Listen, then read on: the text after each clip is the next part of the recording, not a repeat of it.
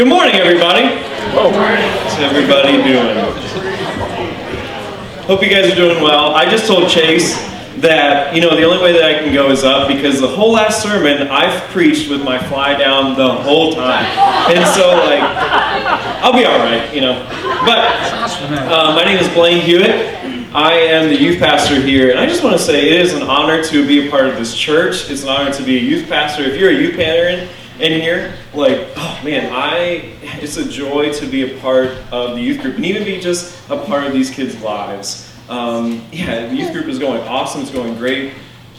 It's going great. And I want to thank you guys so much for your prayers.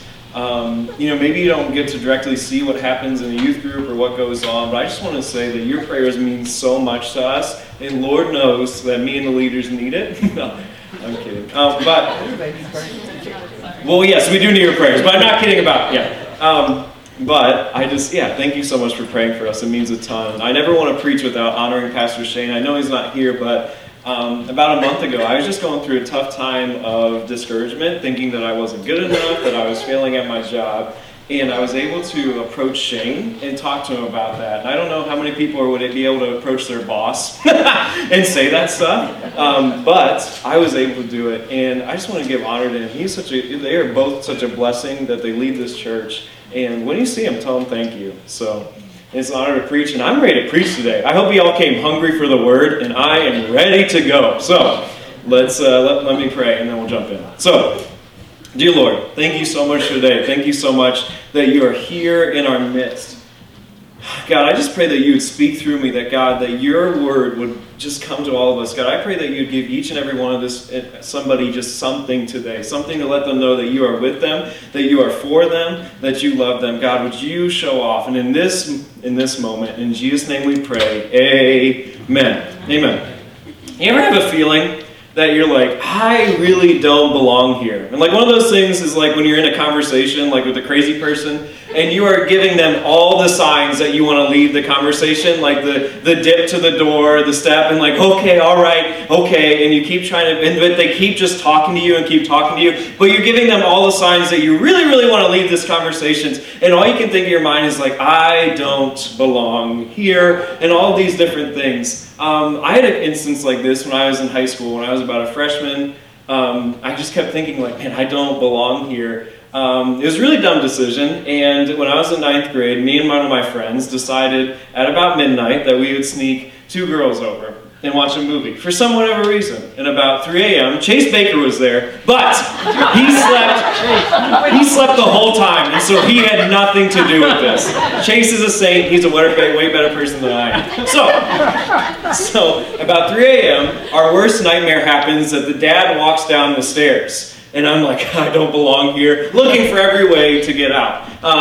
And then he kicks the girls out, and then while he's yelling at my friend, not Chase, while he's yelling at my friend, I'm sitting on the stairs, how courageous am I, not to take the trouble. But then my dad picks me up that morning so that we can go and play basketball, because we play in the mornings against some other guys. And as soon as I walked out to the car, I was like, Dad, made a stupid decision last night, this happened, but I lied about what time they came over. And I was like, it was about midnight, and Dad was like, okay. And so while we're playing, my dad gets a text from the other dad, hey, it was about 3 a.m. that this happened. And as soon as my dad noticed that I lied, that I did these things, all in front of all these guys we were playing basketball in front of, he goes, all right, let's get on the line, Blaine. It's time for you to run some laps. And that was my punishment? I'm not giving parenting advice, but I guess it worked. I never did it again. But in that instant, I just had this feeling I don't belong in those decisions. I don't belong living that sort of lifestyle. I regretted what I had done. But maybe we need to go a little bit deeper than that. Some of us might have made choices today that you're sitting here and you're thinking, man, I don't belong in this position. Or maybe somebody left in your life, or maybe something happens where you're I don't think I belong here in this situation or these circumstances that have happened to me. And maybe we can even go a little bit deeper than that. Maybe when we turn on the news, or maybe recently we faced death or gone to a funeral, or something might have happened where you're like thinking in your soul and your mind, you're like, I don't think that this is supposed to be a part of this world. I don't think that this should be going on. And there could be so many different circumstances that happens with, where you are thinking, man, I don't belong here. I don't belong here.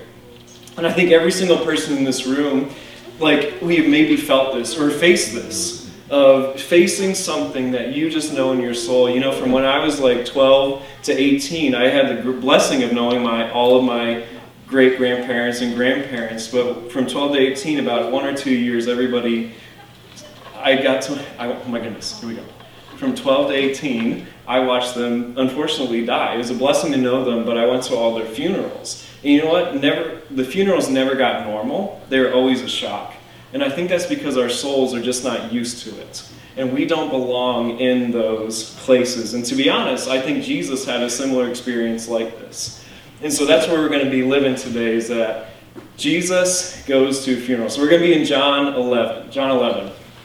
So, can we go there? John 11, 32 through 35. So Jesus goes to attend his friend Lazarus' funeral. And what a great guest to have at a funeral. Jesus, that is. But this is where we're going to be living today. And this is what a conversation and story that Jesus has. And this is where we're going to set it up with.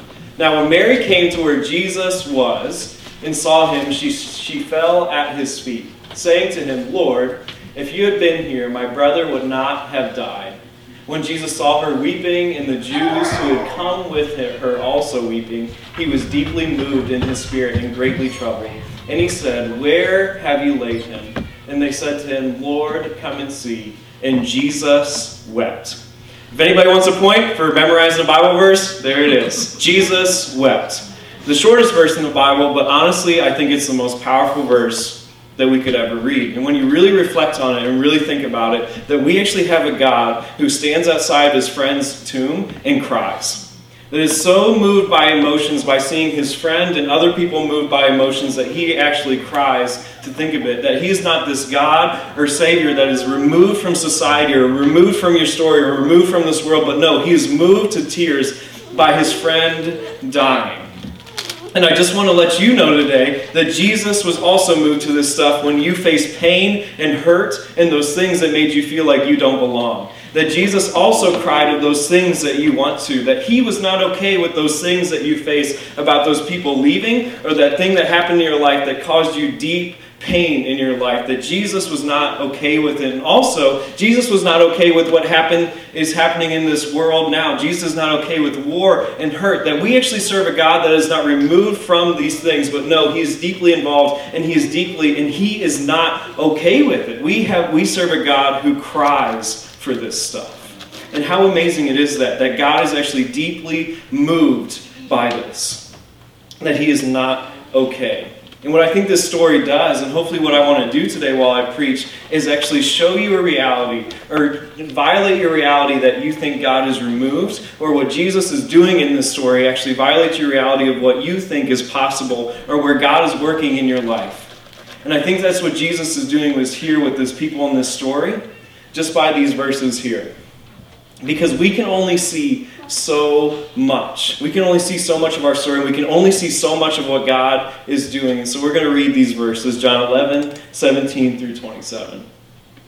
Now when Jesus came, he found out that Lazarus had already been in the tomb 4 days. Bethany was near Jerusalem, about 2 miles off.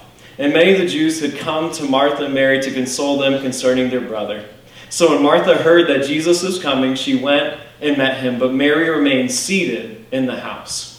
Martha said to Jesus, "Lord, if you had been here, my brother would not have died." Stop. So, some of us today have faced some really, really hard things. And honestly, some of you are probably thinking the same thing that Martha thought. God, if you would have just shown up. God, if you would have just done this. Jesus, if you could have done this, I maybe wouldn't have made this decision, or maybe this person wouldn't have left. And you are here to confront Jesus or to confront God. And isn't it amazing that we serve a God that is actually okay with you questioning him and coming to you with your hurt and your pain? And maybe some of you today are saying this, man, if God would have just shown up in my situation. But I believe that God wants to show you so much deeper of who he is, just like Jesus is trying to show to Mary. But even now, I know that whatever you ask from God, God will give you." And Jesus said to her, "Your brother will rise again." Martha said to him, "I know that he will rise again in the resurrection on the last day." And Jesus said to her, "I am the resurrection and the life. Whoever believes in me, though he die, yet shall he live. And everyone who lives and believes in me shall never die. Do you believe this?" And she said to him, "Yes, Lord. I believe that you are the Christ, the Son of God, coming into the world." Okay, spoiler here, Lazarus actually lives.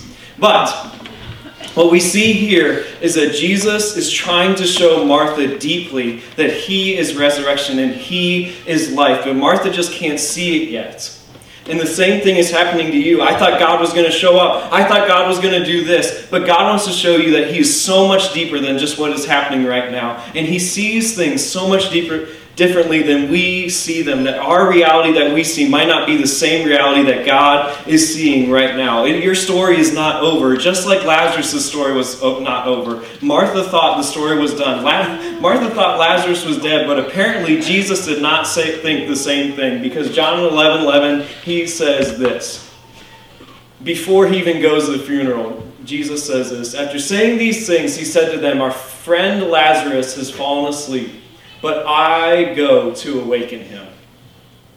See, what we call death, or what we call done, or what we call over, what we think is done, God has only said that it's asleep. Or God still thinks it is alive, it is well, it is active. Maybe you have some dead dreams today, or maybe you thought relationships were over, or maybe you thought your story was over, or there's no way you can get back to where you were with joy and peace and happiness. But I just want you to know that your story is not over, and God does not see it the same way. And man, I just hope that we see that today, that God is not saying the same thing over your life that you might be thinking the same thing too. That God is saying a different thing to you today, and I honestly believe this is what Jesus is saying to all of us today, and that is this amazing verse in John 11:43 and 44. "And when he said these things, he cried out, and he's standing before the tomb now, after he had cried, with a loud voice, 'Lazarus, come out.' The man who had died came out, his hands and his feet bound with linen straps and his face wrapped with a cloth. And Jesus said to them, 'Unbind him and let him go.'"